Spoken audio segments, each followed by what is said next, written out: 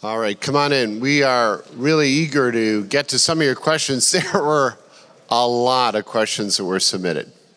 So I want to say two things about that. First, well, maybe three. First, thank you very much for engaging with the material. The questions are all so very thoughtful. So on the behalf of who's up here, we really appreciate that. If we don't happen to get to your question, please don't take it personally. It's not like we thought it was unimportant. There were just so many. We have just so little amount of time to do it. Also, we really trust that the questions are going to be helpful and thoughtful. They probably, because of the nature of it, aren't going to be comprehensive. We're not going to say everything we can on a particular topic. So that's why Mark and Keith, Shannon and I, a number of staff, we're going to be around here. These two guys will be around here for at least an hour after lunch. So if you want to engage with them, I really encourage you to do that. And your SiteMaker staff is here for the rest of the week, so we really want to engage on these issues. Let me pray, and we're going to get right to it. God, we're grateful for our time together. Give us ears to hear, give us clarity and wisdom. We want to honor you, not only in what we do, but in the way we think about what we're called to do as your people. We pray in Jesus' name, amen. I'm simply going to go through a series of questions and just read them, and then throw it to you guys. Here's the first question. If after marriage I found out that my spouse cannot have sex for physical reasons, what should I do? Should I divorce them because they cannot sexually satisfy me or procreate any children? Wow. Yeah, that's just, so I think there were a few questions in there regarding I'm in a marriage, or what if I'm in a marriage at some point where sex for one reason or another is not possible.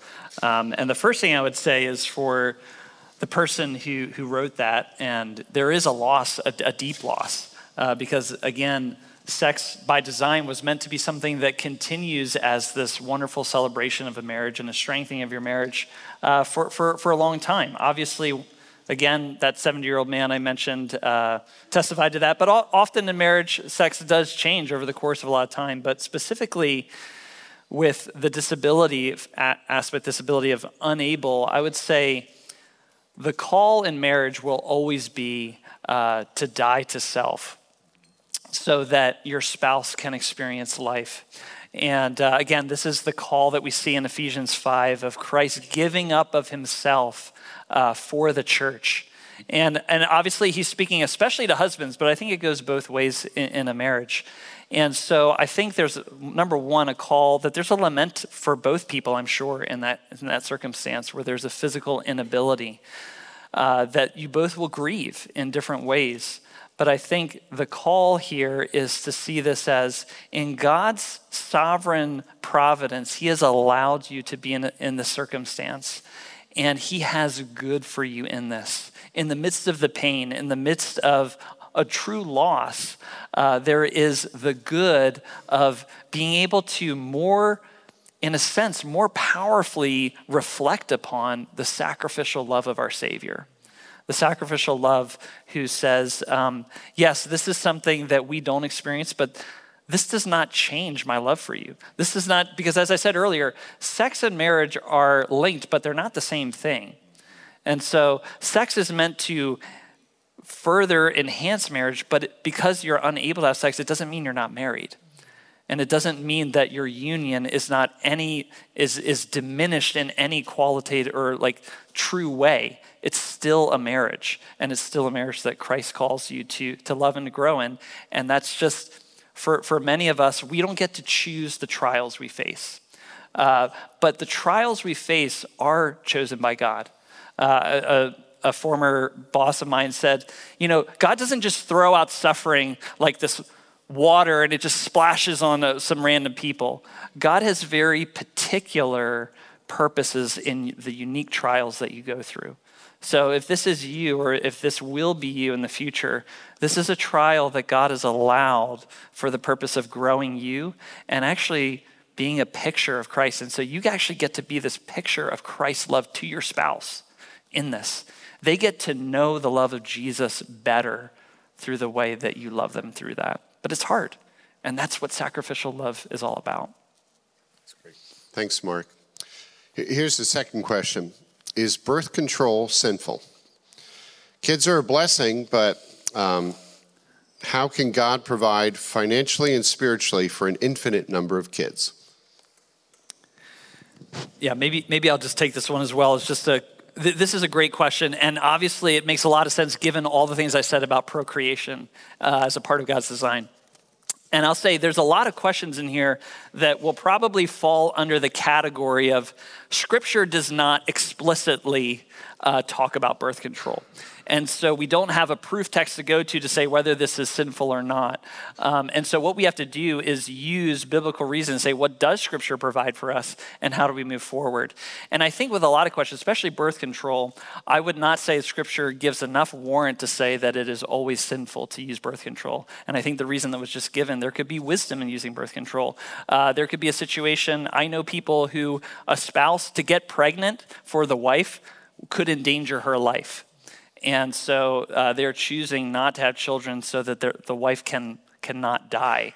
And there are many other reasons, and I think there can be even wisdom principles. But two things I would say would be a concern for me in birth control would be, number one, it's used because of fear. It's used as a substitute for trusting God. And so I don't trust God that he can take care of us if we have children, so I'm going to trust birth control instead.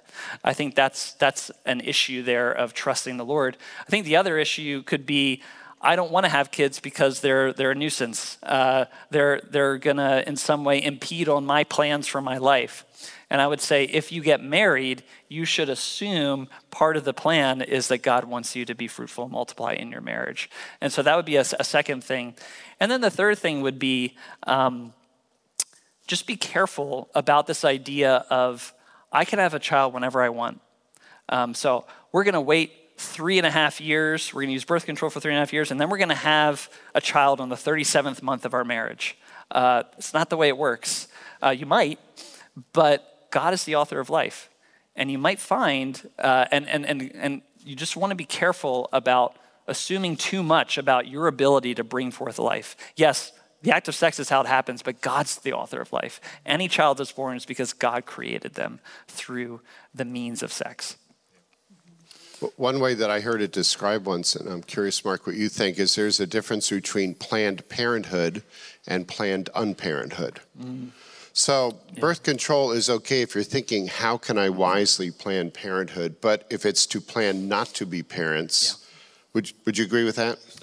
Yeah, I think, again, it goes to the issue of, I would really want to know why you don't want to have kids at that point. I mean, I think in general that's not the right approach, but I would want to dig in and say, why don't you want children? Look at all the things the Bible says about the blessings that children bring about. Again, if there are issues of the mother's life is at risk and other things like that, that might be a separate issue. But if there's a fundamental kids, nope, want to be married, no kids, I think there's a deeper conversation that needs to be had at that point. Great. Next one's a softball. What should intimacy look like in dating? I'm just kidding. That's not a softball. Yeah. So both physical and emotional intimacy. What should it look like in dating? Keith, you want to give that a try? Yeah, sure.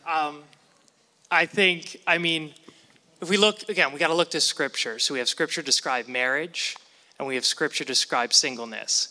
So, and then we have brothers and sisters in Christ. So in the context of a dating relationship, that is your sister, your brother in Christ. And so that should fundamentally lay the groundwork for what intimacy looks like physically and what intimacy looks like spiritually and emotionally.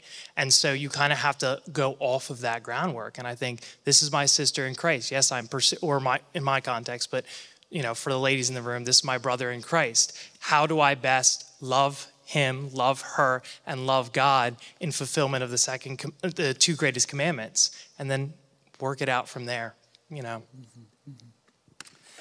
Yeah, and it's tricky because the Bible doesn't talk about dating. The majority of the marriages in Bible are arranged marriages, or they're things that we just don't get a lot of the details and how that developed. But I think it's a really important principle is to really guard that marriage is this institution, this covenant that God has established, and it doesn't matter even if you expect to be married, you're not yet married.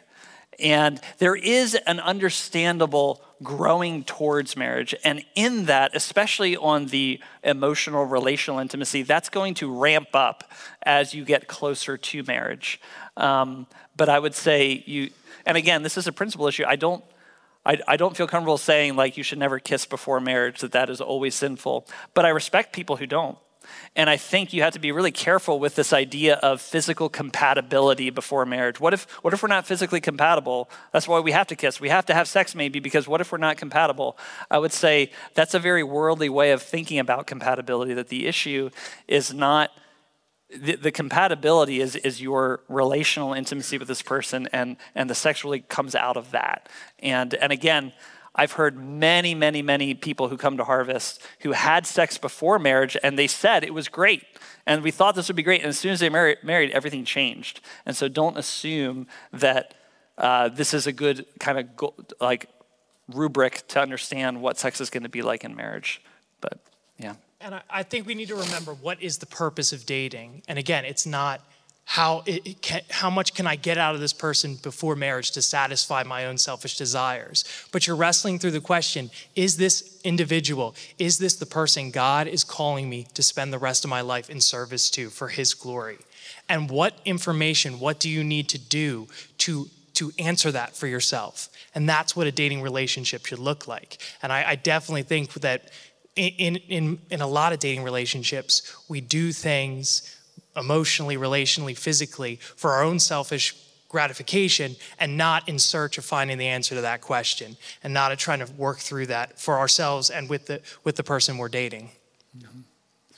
Well, one helpful passage for me was 1 Timothy 5:2, where Paul says, let the younger men treat the women as sisters with absolute purity. So there's two helpful things there. They're not in the category of girlfriend, they're in the category still of sister. And absolute purity needs to govern the relationship. And I appreciate the question, because it wasn't just physical intimacy, it's emotional intimacy as well. I remember years ago reading an article calling, "Is Dating Emotional Fornication?" And all they were saying is you can draw the line really clear physically, but yet emotionally, you're treating this other person as your spouse. And that is equally as dangerous. We're not guarding each other's hearts. And what you brought out really well, the blessing of a marriage is there's a covenant, there's an agreement, there's protection built into it. Let me get to the next question. If sex is particularized, that was one of your points, and not an attraction to an entire gender, does that mean that soulmates are a thing? And maybe I'll just expand on that. We're tempted to think there's one person out there that God wants me to marry, and I got to find that one person. Is that what you're saying? No. Didn't think so. Yeah, so one way to think about it is if you are married, you might ask the question, is this the one? The answer to that question is you're married to them, so they are the one. It's kind of seeing it in the other way around. Now, obviously, there's wisdom. There's wisdom in who we marry. And again, that goes back to sex before marriage can really cloud that wisdom and discernment whether you should. So the issue, I think, is less about finding the perfect person. There could be endless numbers of compatible people that you could have a great marriage with.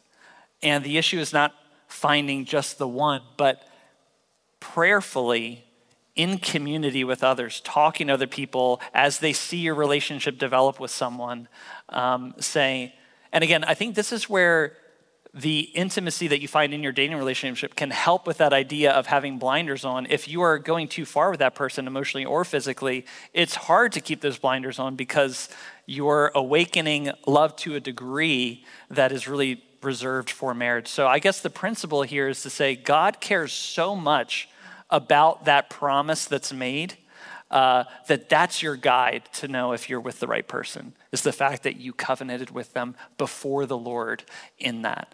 And that's why I think you have to, you want to be discerning. You want to pray that the Lord will guard your heart against starting to give yourself prematurely to someone that really God is calling you to covenant with someone else perhaps in that. So I really appreciated when you talked, Mark, about way back in the design of the Lord in Genesis 1, that marriage came about with the first command, to be fruitful and multiply. And of course, there's a physical component to that and a spiritual reality to that. And doesn't that help to define relationships with God at the center? I've heard it said, every relationship, but particularly in marriage, the husband and the wife, as they look to Christ, maybe the top of the triangle, well, they grow closer to each other as they grow closer to the Lord, with him at the center. And that's the pivotal key. And that really helps us to understand, maybe, Keith, what you were saying, some of those things that can cloud our judgment about relationships. It's more about how I feel or if I'm attracted, as opposed to what does God purpose for relationships and for our life. Yeah. And I appreciated how you took us through that passage in 1 Corinthians, where Paul makes clear that the goal in marriage and sex is to serve the other person. And I think there's been a generational shift in that it's easy these days to look for marriage not with someone that I can serve with, but someone who knows and loves me. It's the I've been dreaming of the true love's kiss theology. So we want someone who just knows me and can care for me and understands me. And that really is a shifting around of how the Bible promotes sex and marriage. Yeah, that's right. Yeah, I think that's a major problem with the concept of soulmate, is it goes back to this idea, I'm looking for another soul that will fill some type of void in my soul.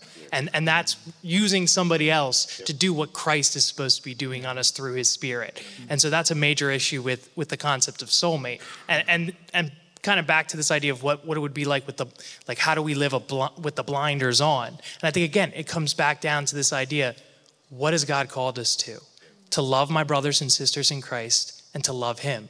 And that is my blinders, passionately pursuing after that and seeing, as I'm pursuing Christ, who's coming alongside of me in that naturally, and seeing how that works itself out. And that's pursuing your true soulmate while seeing what God brings into your life as in a partner to do that with. Yeah, that's great. Well, and if you're a Christian, you already have a soulmate. Amen. It's called Jesus. Okay. Next question. Is it possible to redeem a current relationship in which you have had sexual relations? Is it wise to pursue marriage in that relationship?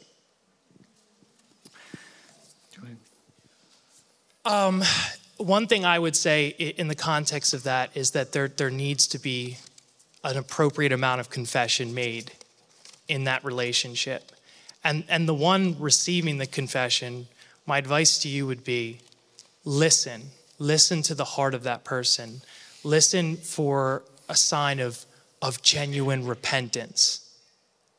Is this person sorrowful for what has happened? Have they turned from this? Are they identifying, as Mark was touching at, are they identifying as they are Christ? Not this, well, those were the good old days, but now, I'm a Christian. No, I was in sin and Christ has saved me. And listening to that can really help you work through, okay, how do we move forward with this relationship? Mm-hmm. Yeah, and I would just say that, God, there is a sense in which we can reap what we sow, and that can be a very sobering principle from Galatians 6. And so, yeah, sex in a dating relationship can have very big consequences, and maybe one of the consequences is the relationship has to end because we've opened up a door to temptation now that's just going to continue to lead us back into sin. But there's also ways in which, again, as Keith is talking about, while there is a reaping and sowing principle, God's grace is so big. And he often is so merciful to us that the consequences that would be just perhaps in experiencing sin, we don't experience in this life. And so there's ways in which, whether you had a sexual relationship with another person and now you're in a new dating relationship and you're wondering, am I kind of damaged goods now in this sense? I just want to encourage you that the gospel really does cleanse. And God, the reality is there are so many Christian marriages out there that have wonderful unions, and they're both sexually broken paths in deep ways. And so I just want to encourage you that believe in his grace for you. Believe that his grace is bigger than your sin. You might know the song, His Mercy is More. If you don't know that song, I would encourage you to listen to that. You have not ruined your life if that has happened to you. And the Lord has his purposes for you. And the issue ultimately is entrusting your future to him and entrusting whatever he wants for you. It's going to be good, and it's going to be full of his grace. Can I just add a couple practicals? If you're in that situation and your relationship already has a pattern or even instances where you've fallen into sexual sin, I would say learn from it and understand some of the instances that lead you into temptation. Mm-hmm. Bring community into your relationship, and also recognize the patterns in your relationship that you really must change to honor the Lord with it. Amen. Yeah, that's really helpful, Shannon. Mark, we knew this question was coming, so I'm just going to pitch it right at you. Sure. Is masturbation sinful? Yes. So this is one of those issues where he's still a colleague of mine, but he's been with Harvest for over 20 years. When he became a Christian, the first thing he did was go to the back of his Bible, the concordance, and go to M. And, okay, what does the Bible say about this issue? And he found nothing. Doesn't talk about it. And so does that mean that it's just a wisdom issue? Do what you want? Well, I think with this issue in particular, there's enough we get from the Bible to say that masturbation is not within God's design for marriage. And I think there's two helpful ways to think about it. The first one is that typically when this question is asked, a follow-up question with that is, well, what if I don't lust and I'm just masturbating? Is that okay? Because we know from places like Matthew 5, Jesus talks about if you even lust after a woman, you've committed adultery in your heart. So we know the Bible's clear on lust. And 99.9% of the time, masturbation is fueled by lust in some form, whether it's in your head, through pornography, whatever it may be. Lust is almost always tied to masturbation. And so as a result of that, we can say guilty by association. But what about just the act itself? And I think this is where this applies also to issues of homosexuality. There are very clear passages in Scripture which call homosexual acts sinful, but maybe even more than just the prohibitive passages, if we understand God's design, we see that everything outside of that, there's no room for it in his design. So if sex is meant to bind yourself to your spouse through a covenant promise, what is masturbation doing? It's not binding yourself to anyone. There's no promise to anyone being made. It's not celebrating any form of a covenant. And that oxytocin that's being released, that's meant to bond you with someone else, it's bonding you to yourself or to someone on a screen, but it's not to the person that you were intended to. So I think the answer with that is if we understand the depth of his design, we see masturbation just does not fit within that design. And it's really a form of learning how to patiently wait on the Lord. And I'll just say one more practical thing. If you're single and you're thinking, I just need to get married so that I can fulfill these desires. Well, yeah, there's a sense in which marriage is the proper context for the fulfillment of those desires.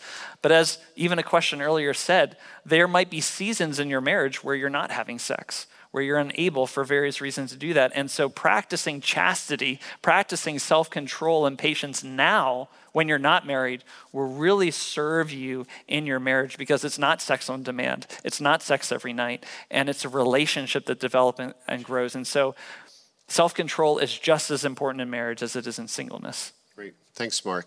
I'm going to move to the next question. Shannon, I'm going to pitch it to you. That was that handoff you saw going on a few minutes ago. Here it is. As a woman, I know sex is supposed to be good, so why does it feel so scary?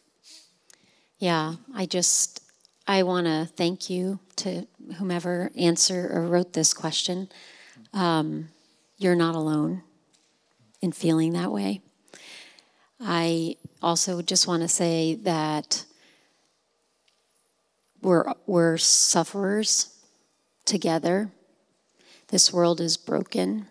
And my guess is there is some aspect of sex and your sexuality that has been impacted by suffering, and I'm sorry for that.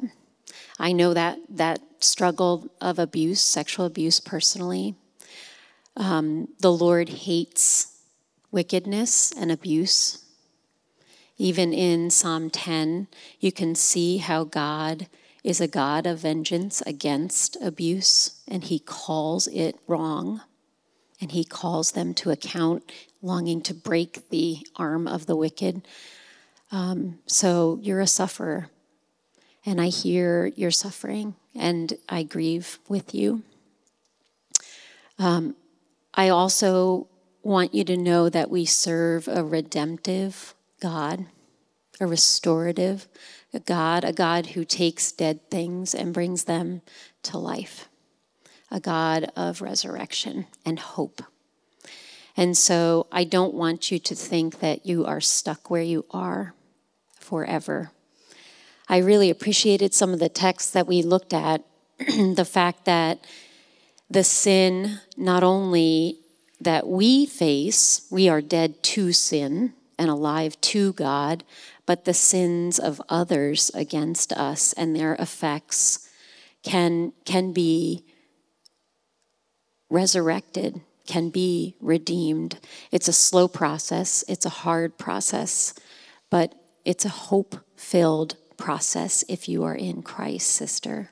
And I would love to talk more to you about your fears concerning physical intimacy. And if you have other thoughts too, either of you. Great, thanks. Thanks for being up here, Shannon. Next set of questions, I'm going to transition to mostly the second session, and that'll take us to lunch. Mark, you spoke about how to think about pronouns, but how should we as Christians respond and think about a request to use a person's different name that they have chosen to reflect their chosen gender?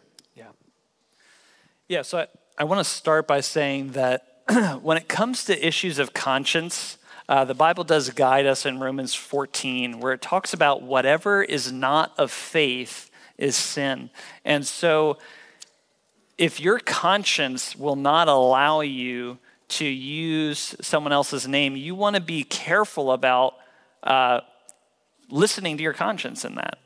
And you want to ask the question, can I do whatever I'm doing in anything in life to the glory of God? Is this loving God? Is this loving my neighbor? Is this something that I am doing by faith? So I think that's a helpful just starting point when we think about these thorny issues.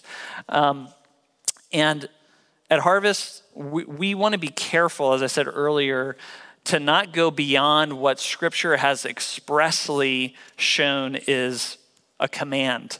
What we do know in the 10 Commandments is that we are not to lie. And so we have to wrestle with that question with names or pronouns is, am I speaking the truth in love? Or is this in some way being deceitful in a manner that would violate that 9th commandment?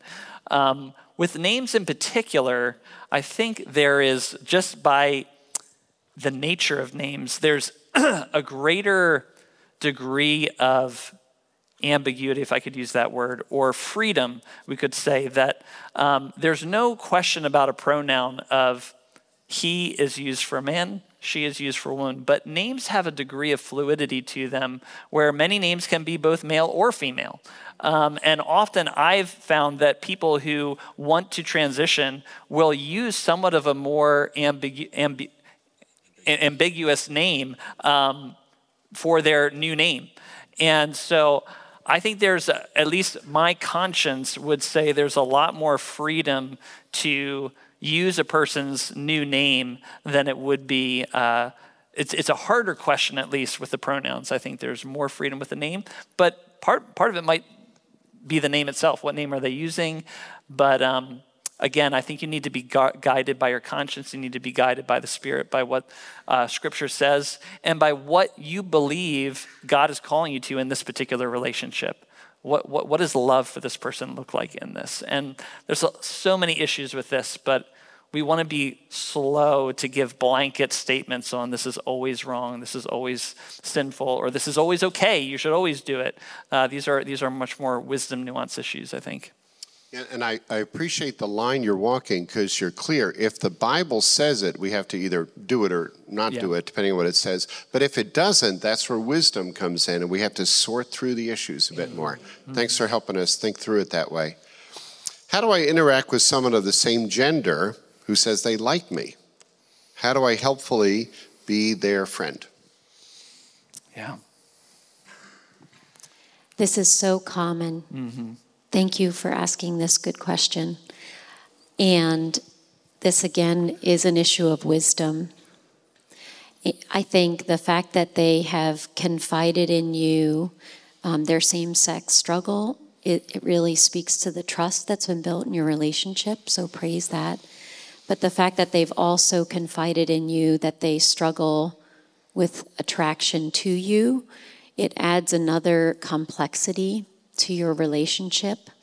And in some way, that might be the Lord indicating that someone else needs to be the person to help them navigate and walk through some of these particular struggles and growth areas in their lives. I'm sure that you have seen and can talk to this even more, Mark.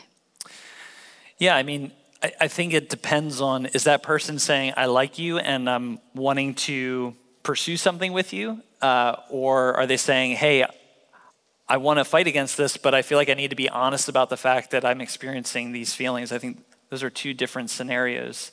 But I really appreciate what you said, that the question is, how is my relationship ultimately going to help them and not bring unnecessary further temptation or hurt?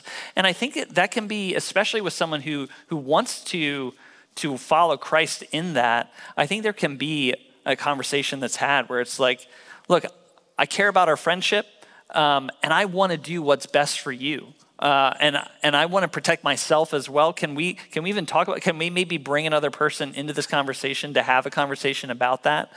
Because it is bringing in an element that wasn't there before, you didn't know was there before. But I think you want to, again, affirm your love for that person and affirm that in whatever way possible, I want to maintain relationship with you, especially if you're a brother or sister in Christ. We're gonna be in eternity for all of eternity together. And yet, in this life, sometimes there are challenges with that, and sometimes there are appropriate boundaries that we need to set up. And I think that should be done, especially in the light of other people, not just the two of you. But I think it can be a conversation, especially, I want to do what's helpful for you. And maybe if they're praying about it, they're going to say, you know what, what's ultimately most helpful is I think we need to maybe have some distance in our relationship going forward. Yeah. Does Romans command us to distance ourselves from our loved ones if they do not see their identity as sin? So I'm going to translate this a little bit. You had talked in your message about calling people to repentance. Maybe you could just walk through that a little bit. I'm sure you're not saying repent. Yeah. So what does that mean? How do you graciously call someone to repentance in terms of that whole area that you were talking about? Yeah. Yeah, and I think maybe this question is in light of 1 Corinthians 5 about not associating with someone who names brother or sister in Christ, not to even eat with such a person. And I think this is in the context of the church broadly with unaddressed sin. And in the situation in 1 Corinthians, there was actually a man sleeping with his father's wife. It was pretty severe sexual sin. And they were celebrating it in the church. The church was like, that's fine, you guys can keep doing it. And so they were saying, you need to distance like if you've heard the term excommunication, like you need to distance yourself, remove fellowship, because they need to see the weight of their sin. They're not seeing it right now because you're basically affirming that. And so calling someone to repentance is not a one-time repent, but more of a relationship you have with someone where you are asking them the questions of, can we talk about the fact that what I see you doing, I'm concerned for you. I'm concerned that what you're doing is actually against God and is harmful to you. It's harming yourself. It may be harming other people as well. Can we talk about that? And at that point, are they willing to have a conversation? That's the point I made earlier. Are they even willing to discuss it? Are they willing to think that maybe you're onto something? Or do they immediately say, no, I'm going to live this way? And if that's the case, in many of those circumstances, there's going to be a point where they're saying, okay, this person is not okay with something that is very important to me and that I want to live out of. At that point, much of the time, they're probably going to remove themselves from you because they're going to constantly see this this rejection of something in them. So I would say calling to repentance is not a one-time thing. You don't immediately remove fellowship with a person just because one time they reject you. You continue to pursue them. And it might be a long season of calling them to repent, asking them, can we look at scripture together? Can we talk about this? Can we pray about this? Can you pray about this? And it's after a season of that where if they're finally saying, you know what, I'm not going to turn from this. And then you say, well, I can't continue to relate as if everything's okay. I can't continue to, with my actions with you, assume that you're on a good path. You're not on a good path. You're on a path that leads to destruction. Unrepentant of this is going to lead to very devastating consequences, both now and for eternity. And so I think that's the issue, is you don't want to have this person. That's what was happening in 1 Corinthians 5, is these people were like, hey, this is all good. God is okay with this. The church is okay with this.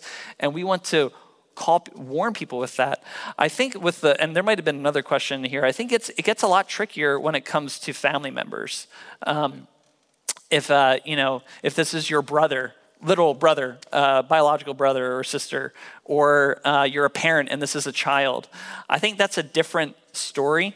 I think the same call to repentance is there, but I think the nature of maintaining relationship, there's a different requirement there when it comes to family. That's a little different. A couple helpful things that you mentioned. You said be patient. This is a process. Using the scripture, so it's not like your opinion or something. Use the scripture. I think, too, maybe sometimes even the phrase calling them to repentance is not the most helpful. It might be pointing them to repentance, because as we've been learning in 2 Timothy, right, we're patient, we're kind. Perhaps God may grant them repentance. So it's God's work in their life. Okay, we have so little time. Yeah. Here's the last question from this stack, and then I'm going to transition to the end here. How do you prevent coming off as judgmental in LGBTQ plus conversations? Yeah. I think a major part of that is, and Mark talked about it, even for people when we're heterosexual, we're more beyond our sexuality. And so I think taking the time to notice that person for who they are, their talents, their abilities, their interests, and really celebrating those and taking note of that really kind of helps season that properly, helps you steward that engagement with that person properly, instead of, they feeling like all I'm seen as a sinner. Yeah. Yeah, I think it's helpful to note that you might be doing everything right in a sense, and they're still going to see you as judgmental simply because you hold to Scripture. And the fact that you hold to Scripture, that automatically in someone's eyes will make you be seen as judgmental. But I think in even interactions I've had with unbelievers who their main qualm with Christianity is homosexuality. And that's a big, if you know the term apologetics, defending the faith or evangelism, this is a big issue in evangelism. They say, well, I love everything about the Bible, but not what they say about homosexuality. I can't follow a God who would not allow people who love each other to get married. I think one of the things I've found is, especially when I'm honest about the fact that sexual brokenness is something that affects all of us in one form or another. We're not pigeonholing one issue. This is something I've had to wrestle with, continue to seek the Lord's grace in and help, and I'm still in process. I'm still on a journey. And so we're not calling people again to perfection. And I think it's also saying, look, this is not me saying this. I'm called to faithfully represent the creator and designer of who we are. And there's a message of hope in that, in the gospel. And so I think there's a way to say, I'm not someone who's arrived. I'm on the journey just as everyone else is, but you need to be on the journey. And so those are a few things maybe on that. Well, and something you said earlier in one of your sessions is beneath the sexuality issues, there's always underlying issues. Mm-hmm. And one thing you mentioned last week from 1 Corinthians 10, where it says, no temptation has overtaken you but what is common to man. Mm-hmm. So whenever we see someone struggling with sin, what helps us to be humble and patient is to realize if we dig down deep enough, we're probably struggling in the same way. We're just acting it out in a different way. That's right. So that gives us humility and patience and kindness. And I often remember Romans 2, where it's God's kindness leads us to repentance. So that's really helpful. All right, 2 last questions. One is just sort of wrap this up, and then I'm going to give you a Harvest USA softball, okay? So many of us, we look at what you taught, and it is so attractive, the biblical view of sexuality, like so winsome and attractive. And then you look at your track record, and you're like, this stinks. And you just feel caught in the muddy middle. What would you say to people who feel like they're caught in the muddy middle right now? Yeah, well, in a sense, that's all of us. And we're always going to be in the muddy middle until we get to glory. And so it's varying degrees of muddiness, but there's never going to be a point in this life where there's not still remaining vestiges of sin and struggle. And even again, in this life, there can be consequences and scars from the past, but there is, I think it's really helpful to always remember where this is all headed.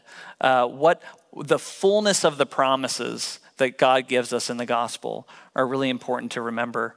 And I think as well, to remember as well that God called you to himself. He decided, what the Bible says is that Christ died for us even while we were yet his enemies.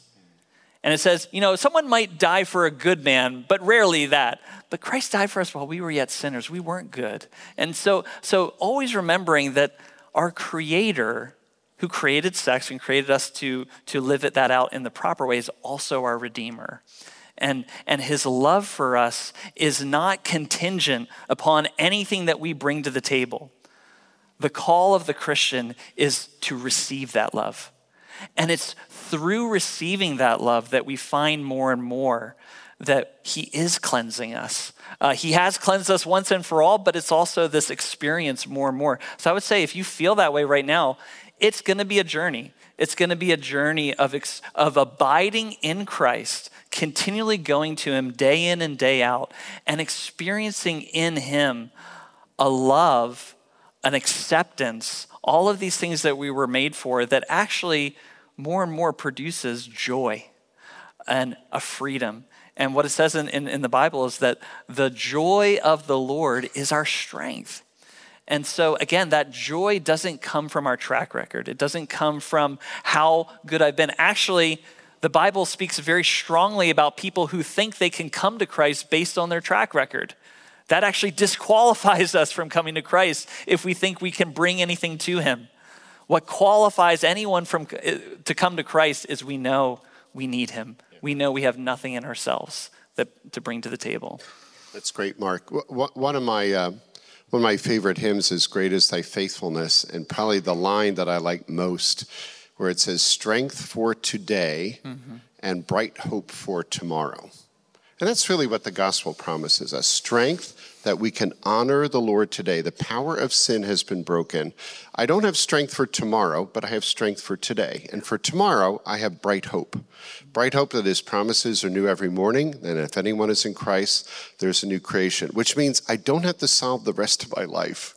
Really, the Lord has done that. I just have the strength to honor him today. And I go to bed and I wake up in the morning and I can honor him tomorrow. Mark, if any of us want to be more thoughtful about the ministry of Harvest USA or more involved, any thoughts? Yeah, well, again, I would point you, I'd love to take back none of those magazines. So all those magazines, not the books, but the magazines on the table are for you to take. So please take them, maybe give them to some friends, family members, whoever in your church or in your campus. We'd love to have light boxes to carry back with us. Take those. Also, you can sign up. There's a sign-up card there to get on our mailing list. We come out with weekly articles on our website you can check out. Check out our resources on our website. Also, we are currently hiring for a position for someone to come and speak to college students and speak to parents and speak to youth pastors. We have a position for a ministry called our student outreach or student services. And as you know, you guys are facing a torrent of very difficult things on your campuses, and we don't have a staff member who's dedicated just to ministering to your stage, and we want someone like that. And so if you know someone, maybe even if the Lord is pulling your heart to consider, would God bring me to eventually pursue a career with Harvest? Pray about that. Pray about if there's someone you know. We really want to find the Lord's chosen person for that position in particular. And I'd also say that we're a donor-supported ministry. So Keith and I are here because of the fact that people support what we do financially. And many of you I know are not in positions to give of great resources as students. You feel the weight of student loans and all those other things, I'm sure. But maybe this is a seed 20 years down the line, and maybe you do have some resources at that point. But any little bit helps. So, and please pray for us. Pray for our ministry. If you think about it, we've been around for 40 years. I started in 1983, and we hope to be around for a lot longer, but that's only possible by God's sustaining grace. So we need all the prayers we can get. Mark and Keith will be around for another hour. Shannon and I, well, you'll have trouble getting rid of us that quickly. So thank you, Mark. Yeah. Thanks, Keith. Thanks, Shannon, very much for it. Thank you. Great. Let me pray. God, thank you. Thanks for your good design for sex, and thank you that the gospel gives us strength to honor you today and bright, bright hope for tomorrow. Father, help us even this day to honor you in our thoughts and our words and our deeds. We pray in Jesus' name, amen.